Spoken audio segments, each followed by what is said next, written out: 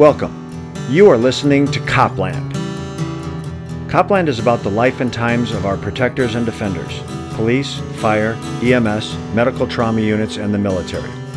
The underappreciated doing the unthinkable for the often ungrateful.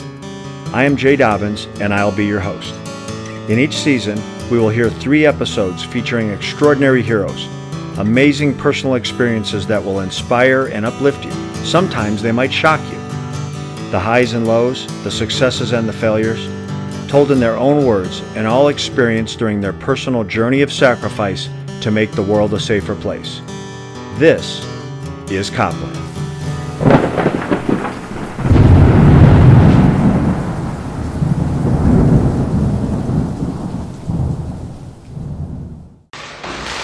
After an all-day standoff filled with shootouts and drama,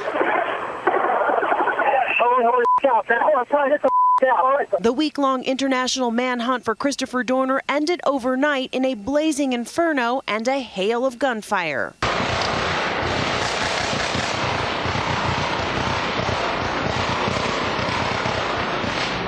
With local news stations broadcasting live, what you are hearing is the scene unfolding live.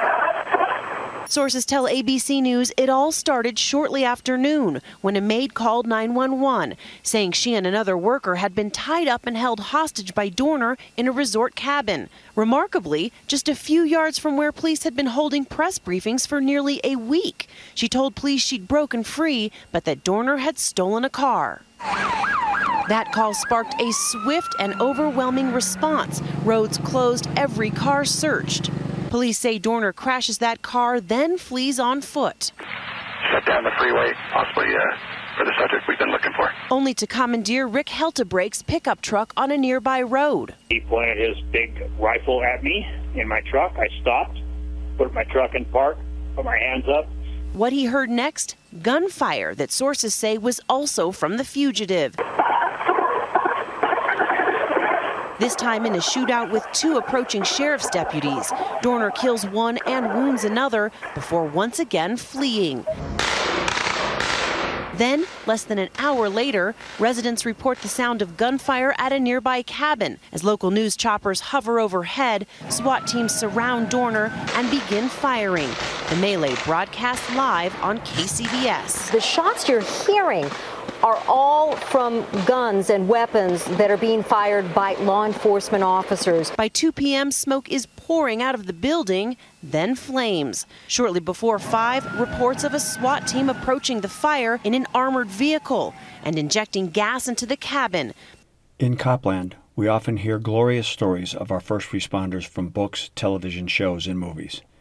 Many more, just as worthy, go untold, unpublished, and unbragged on. Those heroes never receiving their due attention, acclaim, or recognition. San Bernardino Sheriff's Department Sergeant Alex Collins is one of those incredibly heroic servants that you may not know by name. In February 2013, a failed and disgruntled Los Angeles Police Department officer, Christopher Dorner, went on a terror rampage that ultimately took the lives of 4 people and wounded 3 others. The manhunt for Dorner was the largest ever conducted in Southern California. It came to an end after Dorner was located and confronted by Alex, then only 26 years old, but not before Alex was significantly wounded in the gun battle. Alex's journey into law enforcement was one of admiration. He wanted to follow his brothers into the profession.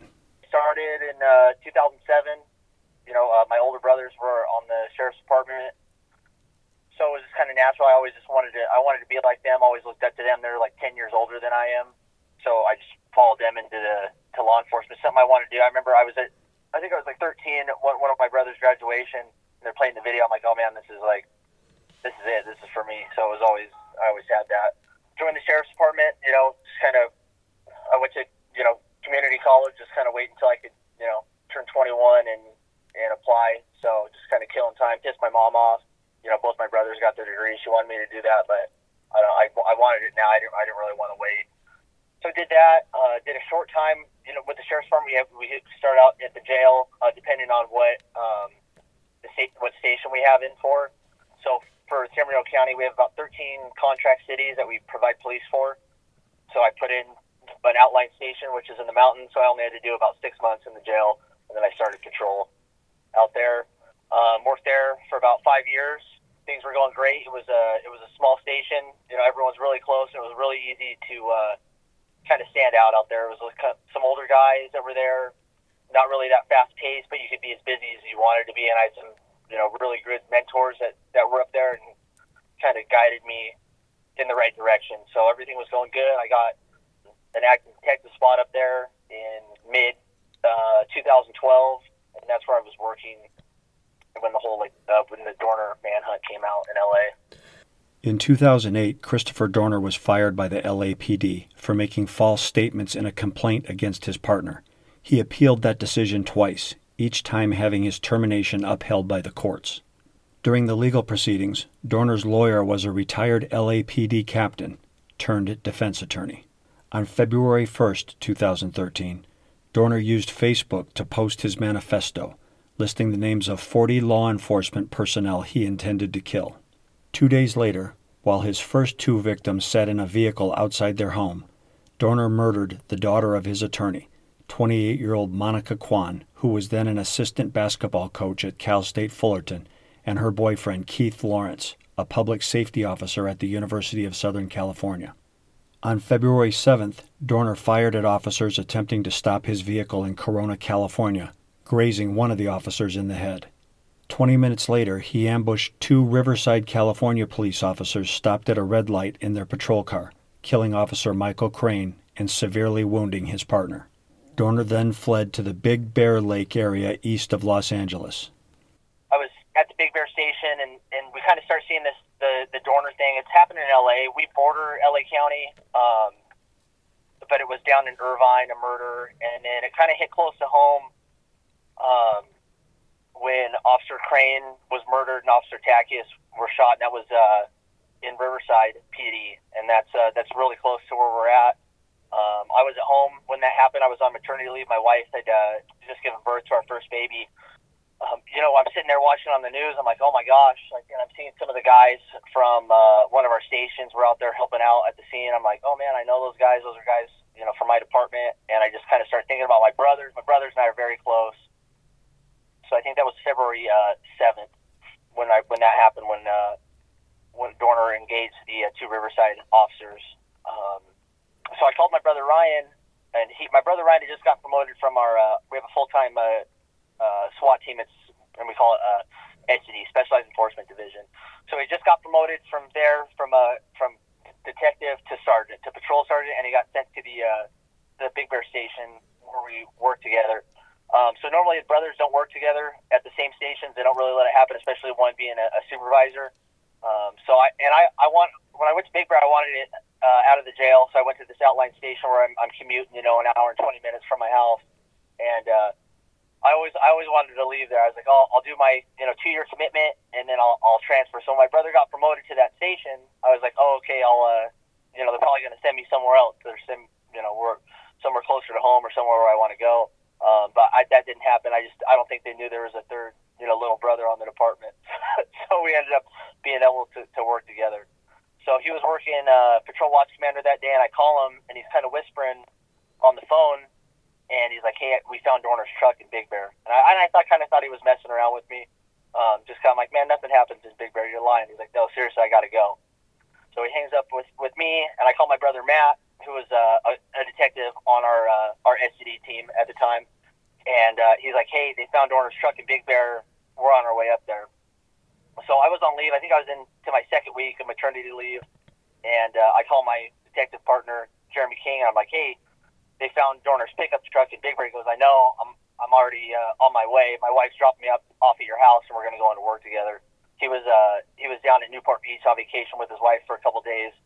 So his wife ended up dropping him off at my house so she could continue the vacation with the kids, and we went into work up to Big Bear doing that manhunt. After several carjackings and taking a couple hostage, on February 12th, Dorner had been tracked to a remote cabin at the end of an isolated road. It was all over the news at this point. Largest manhunt in Southern California, prior to and still to date. And then all the stuff was out. We knew he murdered, 2 civilians in Irvine. He murdered Monica Kwan and her her boyfriend, I think Keith Lawrence, and then he murdered Officer Crane and severely wounded Officer Tackius in Riverside.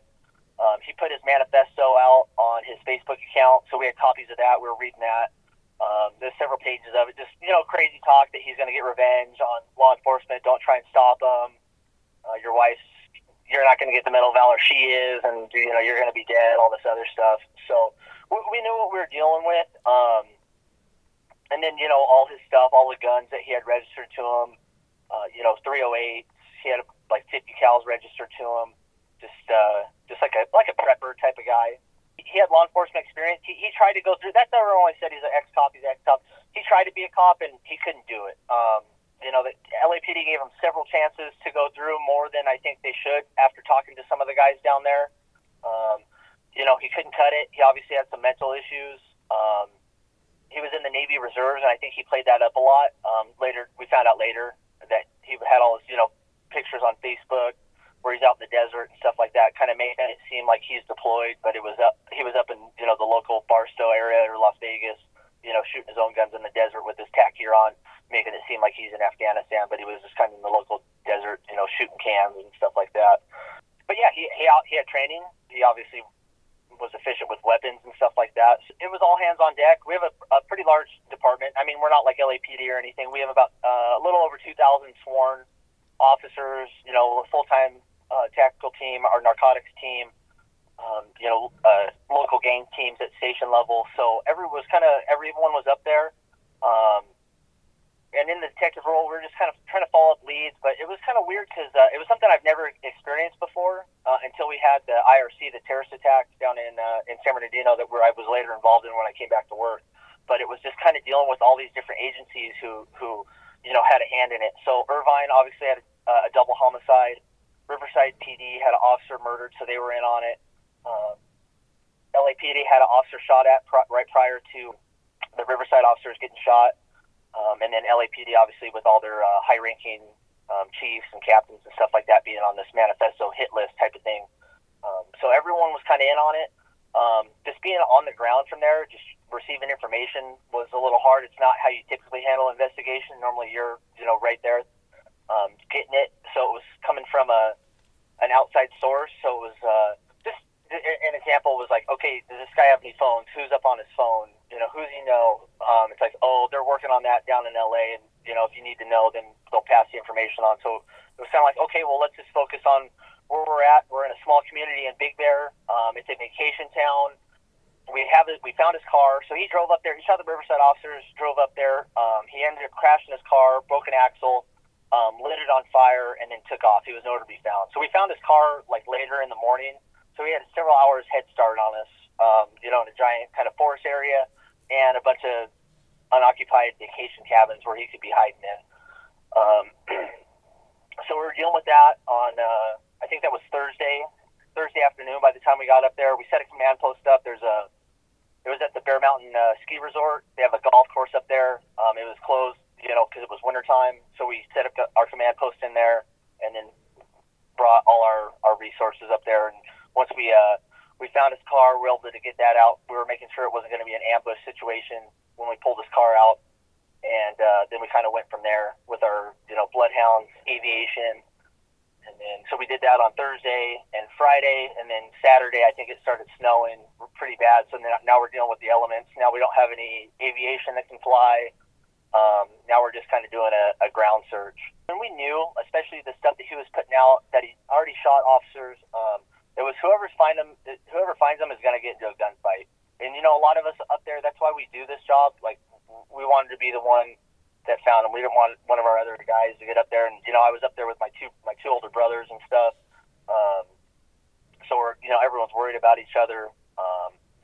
But once it started snowing pretty bad, I thought he took off and was out in the forest because he had a bunch of camping stuff that he burned. I thought that was his plan. He was going to go out in the forest and hide out.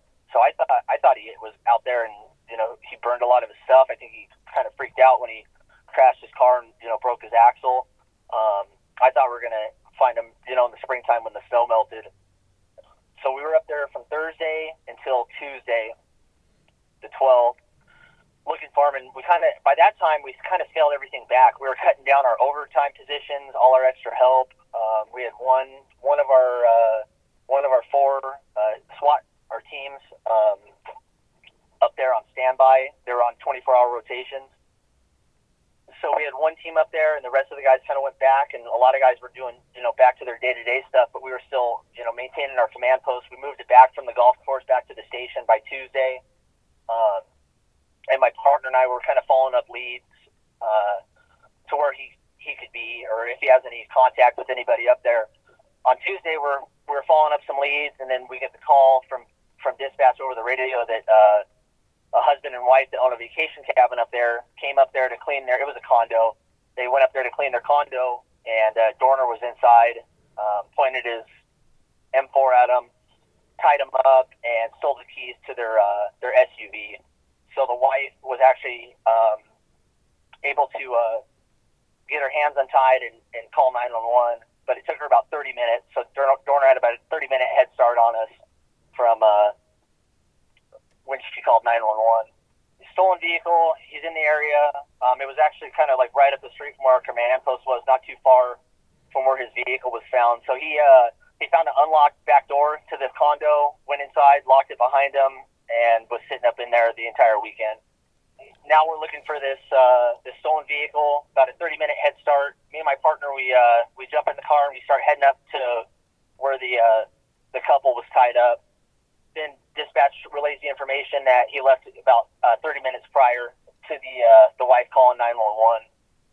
So Big Bear's kind of it's a different kind of mountain community. It's in a valley with a large lake, but it's kind of set up like a city grid. It's not like normal mountain where they're up on the side of the hill type of stuff.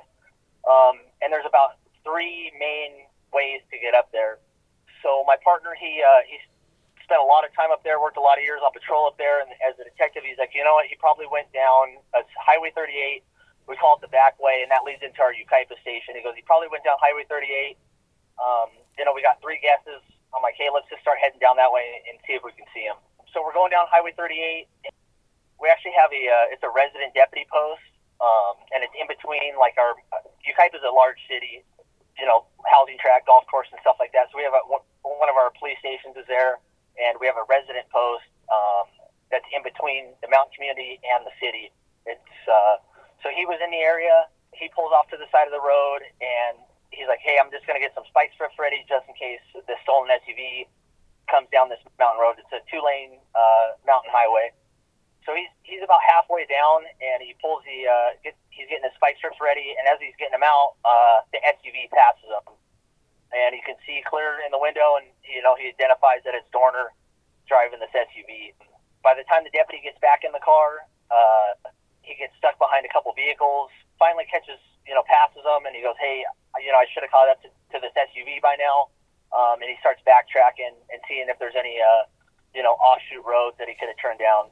So he finds a road, and he goes down a little bit, and it's called Glass Road. It's a small, like, 1-lane. I think it dead ends, after a couple miles. There's a couple cabins on a stream down there. And he goes down Glass Road, maybe about half mile, and finds a stolen SUV, and it's crashed into the side of the road, into a snow berm. Then the driver door's open, so the deputy does a really good job, clears it by himself, and inside the back of the SUV, he finds one of Dorner's, 308 sniper rifles, a couple of CS gas, and I think some smoke canisters that are in there. And he puts that out, and luckily we were, already down there, so we got there pretty quick, and we were able to meet up with that deputy where the stolen vehicle was dumped. We meet up with the deputy, and then Jeremiah McKay, he was a detective at the Yucaipa station, so he gets there, and I think there was about 4 or 5 of us there at that time, and we're just kind of setting up a perimeter, just trying to figure out, relay with all the responding units. Our tactical team was down at their main office, so they start coming up. My brother calls me, and he tells me, he's like, hey, dude, like, he's all, wait for me, I'm on my way, kind of like, don't go down Glass Road looking for this guy. He says, don't go down there by yourself, wait for me to get there. So I kind of hang up from him, and I tell my partner, I'm like, hey, the SWAT's on their way, like, we better go before they get here, like, they're gonna have all the fun type of thing. As I'm talking to them, the resident deputy gets a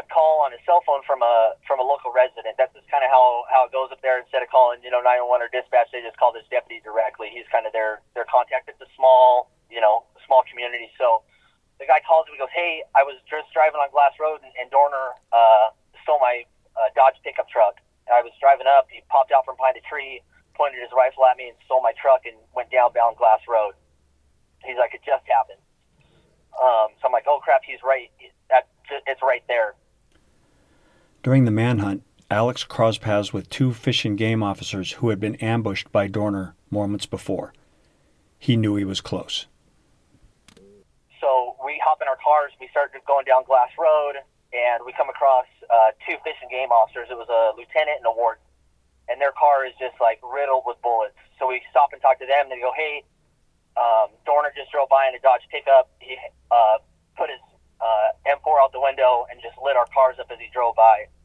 Luckily, the guys weren't hit, but windshield shot out, side windows are shot out, and they're like, "Hey, he went down." So now we got a guy actively shooting at Fish and Game guys, carjacking civilians. We continued down Glass Road, and that's where 2 of our SWAT guys got there, and it's Danny Rosa and Larry Lopez, and these guys saved my life. I wouldn't be talking to you right now if it wasn't for them. So they get there, and they go, and we're like, "Hey, he just shot at these Fish and Game guys." So they get in front of us and they take off. One of the guys was driving one of our big team. Each team had a big van that carries all the equipment. So he grabbed some of his gear out of his van, left his van there, and got in Danny Rosa's pickup truck, and they took off down Glass Road. So we're going down, and we go about another mile or two, and we come across 2 real old, crappy, I think they call them summer cabins that are on the stream. And there's snow on the ground, there's a bunch of footprints, and there's a set of vehicle tracks that pull up to the driveway of this, in between these 2 cabins. So we pass the cabins, and then the resident deputy, he stops in front of us, and he goes, "Hey, I couldn't keep up with the SWAT guys. They were driving too fast," but he's like, "I think we should check these cabins out because I was down here earlier and those tire tracks weren't there." So at this point, I'm getting kind of frustrated. Our helicopter's up above us at this point, and I'm like, "Hey, we're looking for this Dodge pickup truck. Why are we stopping here? Let's go with the SWAT guys.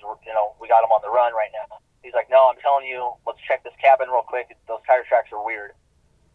So we get out, and everyone is kind of messing around with the cars, looking around, just kind of setting a perimeter type of stuff. And then King and I start walking up with McKay to where this cabin is, because we parked down the street. And it's a really kind of dense forest area where we're at. So we're walking up, and then a vehicle pulls up down the street, and it's a narcotics team. It was a joint team. It was a sergeant from a local PD and then a deputy from the sheriff's department. I think they were on a lab team or something like that. So they're driving a Dodge Durango. So they stop. They see us. They stop directly in front of the cabin and get out of the car and kind of are hanging out by the front bumper. So King and I and McKay walk up to them to tell them that, "Hey, we're going to clear this cabin real quick," which isn't any different than kind of what we were doing all the days prior, checking vacant cabins and stuff like that. So it wasn't anything other than the fact that, Dorner was on the run and he had just shot 2 Fish and Game guys. Alex was trapped inside a staged ambush. Shot multiple times, his composure in the most dire of circumstance kept him alive.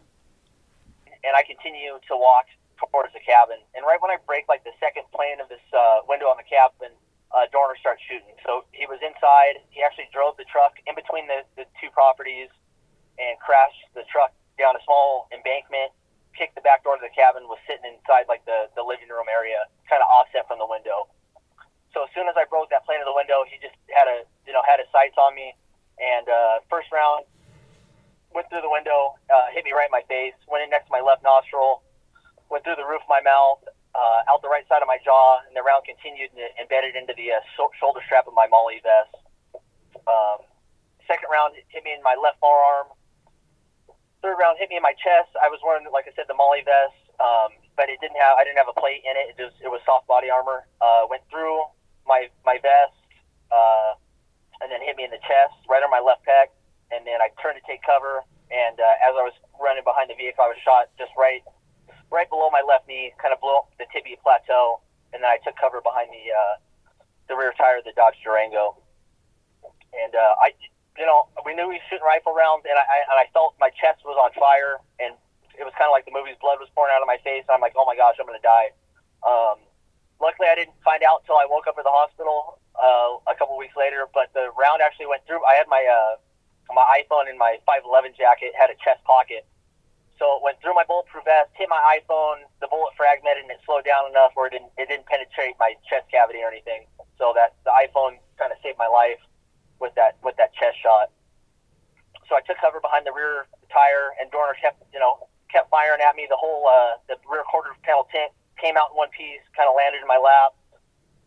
Round skipped from under the car, hit me in my right hand, so I just kind of tucked my elbows in, and it was, like I said, they were on a lab team, so he shot one of the respirators that was in the back of the thing, so that thing's hits in air.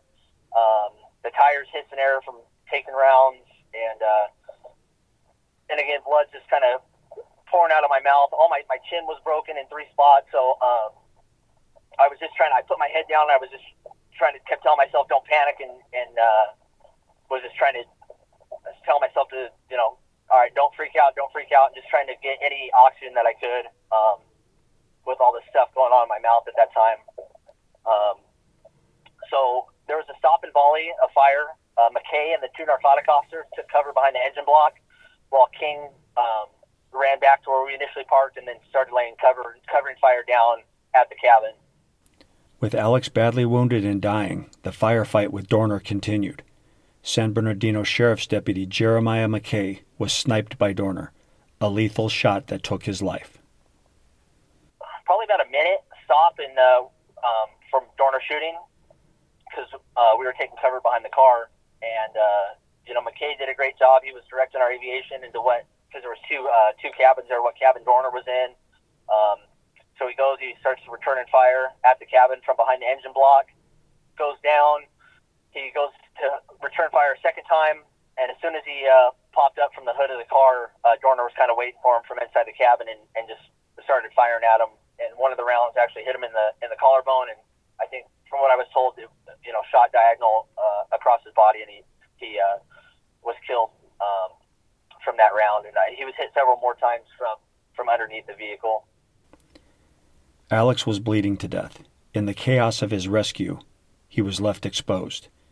His SWAT team partners arrived and took heroic action, regaining control of the situation.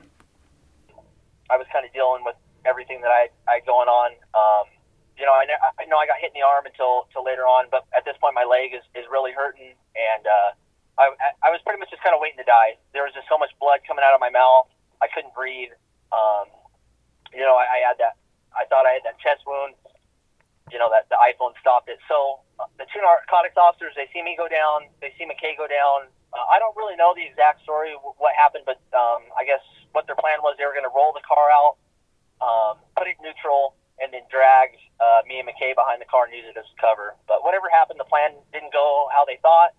They put it neutral. The deputy gets in there, puts the seat back, puts it neutral, rolls the car out, and once they get away from the cabin down to where he initially parked out of the kill zone pretty much, the deputy gets out of the car and he's like, where's Collins McKay? And then the PD officer goes, McKay's dead and Collins was too heavy, I guess, so I couldn't drag him. So now we're laying out in the middle of the road, in the middle of the open, and I was just waiting to get shot again. I look back and the cabin's right there. Luckily, our 2 SWAT guys, Larry Lopez and Danny Rosa, they heard, on the radio, officer down. They turned around, they realized they passed the cabin and came back, and they started laying full auto fire down at the cabin. They immediately came up with a plan. Several of our responding SWAT guys started to get in there, including my brother Matt. So one of his teammates, Justin Musella, he coordinated with Danny and Larry Danny and Larry were on the west side. Musella arrived on the east side. So he coordinated with them. He's like, hey, I'm going to run out there. I'm going to throw smoke in front of Collins. You guys run out there and grab him. That's exactly what they did. Musella ran about 50 yards in the middle of the open to the adjacent cabin, threw 2 cans of smoke for us, and Danny laid cover fire while Larry ran out. He grabbed McKay, pulled him back to the cars, and then vice versa for Danny. So Larry laid cover fire while Danny ran and grabbed me, just kind of grabbed the carrying handle of my vest and drug me on my stomach back to the vehicles. and I remember these guys. These guys we'd see them working out at the academy all the time, and I looked up to these guys so much. I always wanted to be a part of this team, be like my brothers, and that was, my goal is to one day be like them. And I just remember I'm like telling myself, I'm like, don't say anything. It hurts so bad. Just keep your mouth shut, because the last thing these guys can remember is you like crying, and you're gonna die. So I just kept telling myself, like, don't fucking say anything. Just don't, because I want to tell them like, oh, my leg is killing me, or get me out of here type of stuff. I'm like, don't freaking say anything. Being shot multiple times was only the beginning of the battle for Alex. As responding officers continued their gun battle and deployed gas into the cabin, creating a massive fire, Alex was fighting for his life. They threw me in the back of, inside the cab of Danny's pickup truck, and then they put McKay in there, and then the two narcotics officers actually drove us out to our aviation medic ship that was already in the air at the time. Once they called that officer down, they loaded up and took off. They had a full-time reserve ER doctor on board. I think he volunteers like a couple days a month. He was working that day volunteering. So they found a landing zone, did an awesome job, in the middle of the forest, and were able to load us up from the car and put us in the medic ship and fly us to our trauma center. They flew us out. Then all our personnel got there. It kind of went from there like a barricaded subject. We had our TAC tractor get there. We did PA announcements, tried to get them to come out. Nothing. We shot cold gas in there. Nothing. He actually was throwing his own smoke canisters from inside the cabin. I think he thought we were going to make entry in there. So we ended up throwing some hot gas, and it was actually one of the cans that missed. It didn't land inside. It landed outside of the cabin, kind of right on the edge of the wood cabin, and started a small, slow burning fire. Cabin started to get engulfed, and Dorner was inside he committed suicide. He shot himself in the head from inside the cabin once it started catching on fire. And it took a while to get us out. I think we were out there for, close to 40 minutes. By the time I got shot till the time we got to the hospital, I think it was about 40 minutes. So I kept on waiting to pass out. I'm like, man, this freaking hurts. And the doctor did a really good job. Dr. Gerges, he's an ER doctor on there, and I told him, like, hey, I felt like this overwhelming guilt, like I let my brothers down. I never wanted to embarrass them, but I felt like I messed up. I was like, man, they're going to be pissed off at me. So I told him, I'm like, hey, man, tell my brothers I'm sorry. Tell them I'm sorry for this, putting them through this, because I thought I was going to die. And he goes, dude, he's like, it's not that bad. He goes, we're going to be drinking beers this time next week. And I'm like, holy shit. I was like, I thought I was going to die for the past, 35 minutes, and I felt like a big wuss, dude. But he was full of shit. I was in a coma that time next week. So, but it actually worked. It made me feel better. I'm like, oh, okay, this guy's telling me I'm going to be okay. It's not that bad. They get us to the hospital.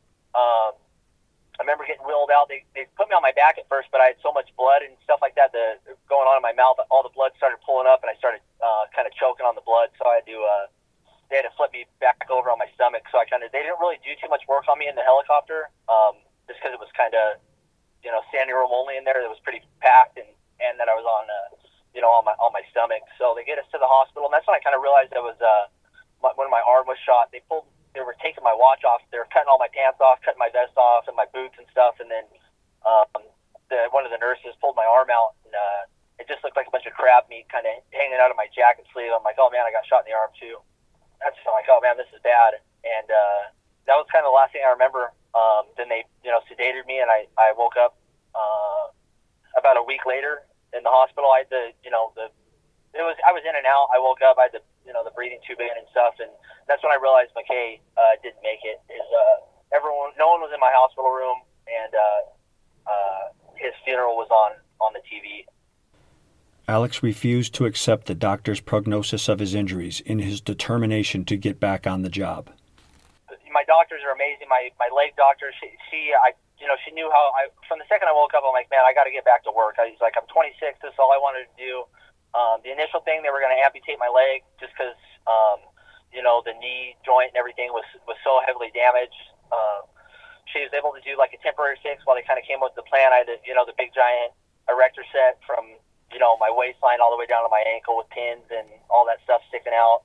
But she was able to to come up with a way to maybe fix it. And but she was straightforward with me. She's like, hey, you're probably never gonna return to the sheriff's department, let alone be very active. You're not gonna run. The nerve damage is really bad. So I was like, okay. I wasn't arguing with her or anything like that. I was like, okay, I'm gonna listen. But she's like, we're gonna do everything we can to get you back to where you want to be. So it was just, it was always, the next step. And they're always working on something that was, fixing my jaw, fixing my leg, fixing my arm, bone grafts. I don't think I have any hip bone left. They took all my hip bone, put it back in my leg and my jaw. So it was just, I was in the ICU for about a month and then some rehab hospital. So it was always, they always talk about setting like a, achievable goal for yourself. And that's what it was. It was like, okay, let me get out of this ICU and, get to the rehab hospital because that's the next step, getting home. Let me get out of the rehab hospital. Let me get home. And then it was, okay, let's focus on getting all this junk off your leg, the next surgery. And so it was just one thing after the other. Next thing you know, it was 8 months later and I'm sitting back at work on light duty. It went really fast. I think I came back to work too early, but I wanted to do it because everyone was so worried. My brothers, my parents, my wife. I was like, if I can get back to work, just on that light duty capacity where, I could barely, I walked. I had they call it like drop foot, where I couldn't move my foot. But they built this carbon fiber thing that went up my leg where I could walk, with a walker and stuff like that. And I was like, I just got to get back and, we can start moving on from this. And then it went from, I'm like, okay, cool. Now I got to get full time. And I was like, okay, we'll go to the track academy, before work. And I had a hard time walking there, let alone doing a lap around it. And it was just, one thing after the next. And the next thing I knew, I was back full time, back to work. And then that whole dream, of me maybe getting on our SWAT team kind of becoming a reality, probably around like late 2014, early 2015. I really started to focus on that. Run. I was a big runner prior to getting shot. It's something I like to do. My brother was really into road bikes at the time. I always made fun of those guys, yell at them on the side of the road wearing the spandex and stuff. But I couldn't run. I had this drop foot, and he goes, hey, we'll get you on this road bike. We'll clip your foot in there, and I think you start exercising. That's kind of where it started. And so we start doing the road bike thing. I start running, and I'm getting better, getting faster. And I end up getting an opportunity to go through our 3-week SWAT school. I do that, and I end up making it through. And with some setbacks, prior to going through the first one, we do it every 6 months. I ended up re-breaking my bad leg, just because I was off it for so long. And then I start doing all this, extra running and stuff like that, just getting ready for it. Just kind of overtraining, and it breaks my leg, and that was another setback. So, I'm back at home, dealing with that. But I healed up for 6 months, and I went through our SWAT school in April 2015 and ended up passing that and getting an opportunity to be on a team and being a part of it, and being with the guys, that saved my life, and these guys that I looked up to. Many times God becomes the focus of our thoughts during traumatic incidents, providing us lessons to use moving forward. I mean, I was thinking about, God, the second I got shot. It was just, I was like, oh my gosh, this is how it is.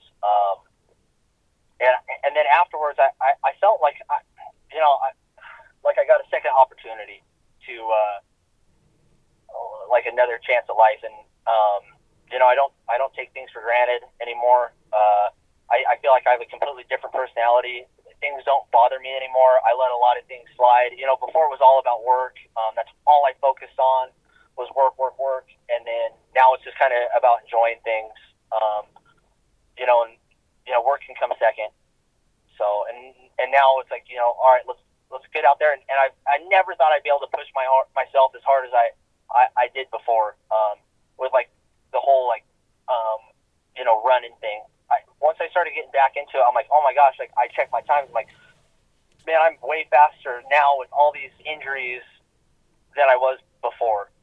And then, we do the SWAT school. I'm like, okay, what else is next? So me and kind of like my buddies that I worked with, that I went to the academy with, were like, all right, like, what are we going to do next? So then we start doing these triathlons, and then we did an Ironman in Utah a year ago. So it's just this kind of weird thing. I'm like, and I would have never done that before. And then now coming back to work and being a patrol sergeant, I feel like I have an opportunity, with these guys, and like, man, let's enjoy this time we have together. Let's look out for each other, and let's be there for each other. In law enforcement, you kind of see it. It's weird. Like, we have each other's backs, but at the same time, we're always knocking each other down, and it's really unfortunate. So I try to get away from that. Like, let's build each other up. We get enough crap from these criminals and stuff like that, and the public. Let's build each other up and let's do a good job. Let's go out there. Let's work hard. Let's PT hard, and let's produce a good work product. So. For Alex, a sense of pride is found in overcoming his setbacks and continuing to chase his dream. Getting an opportunity to be in with these guys that saved my life, and then going. We hold this for me at least.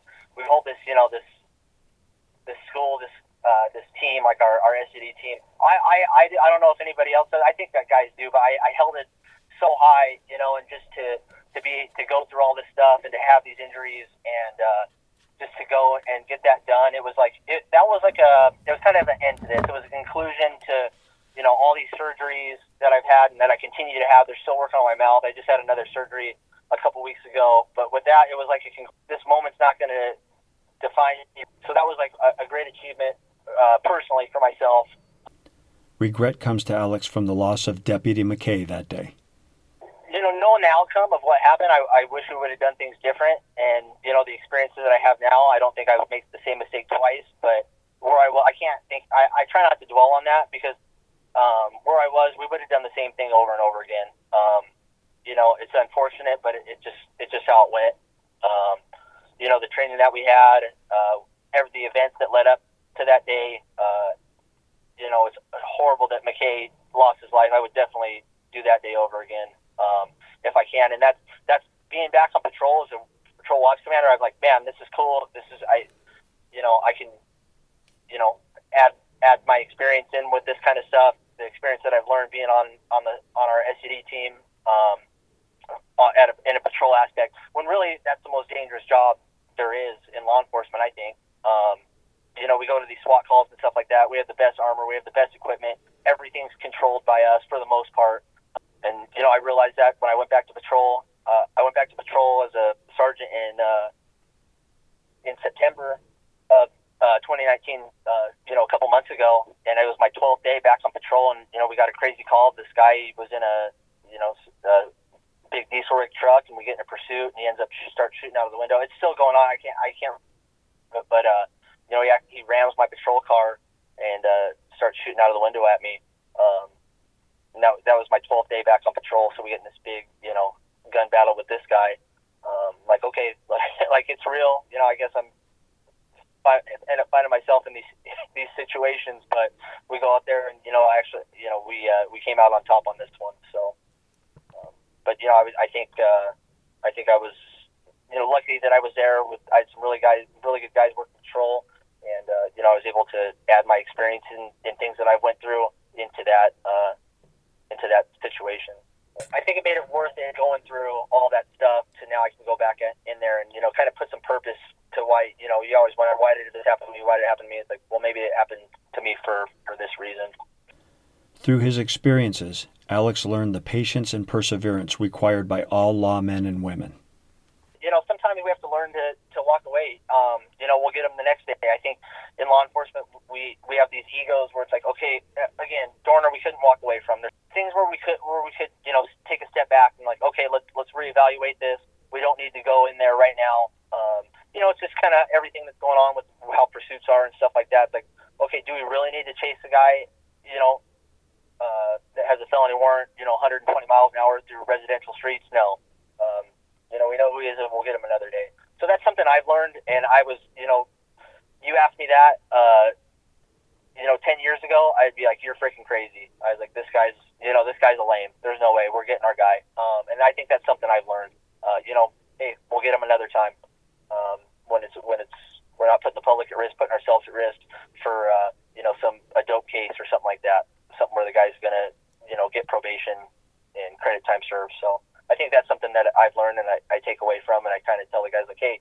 I know we're mad, or, we want to get this guy, but let's take a step back. Let's be smart about it, and we'll get him on our terms, not on his. Still going through this stuff, and it's like I have my ups and downs. Like this last surgery I had some, complications with it, and it was just, you go down in those valleys, man, where it's just like, gosh.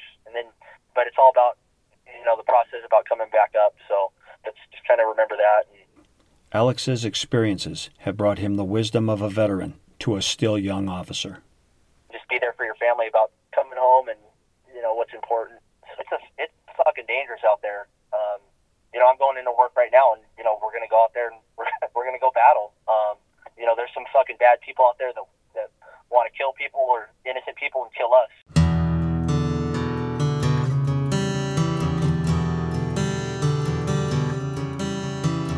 Copland is produced for those courageous men and women whose alarm clock goes off every day. They put their feet on the ground, buckle on gear, and kiss their families goodbye with no guarantee they will ever come home. They go willingly, facing predators and violence on behalf of good and innocent people who simply want to live safe, peaceful lives. Thank you for listening. God bless, and go be amazing.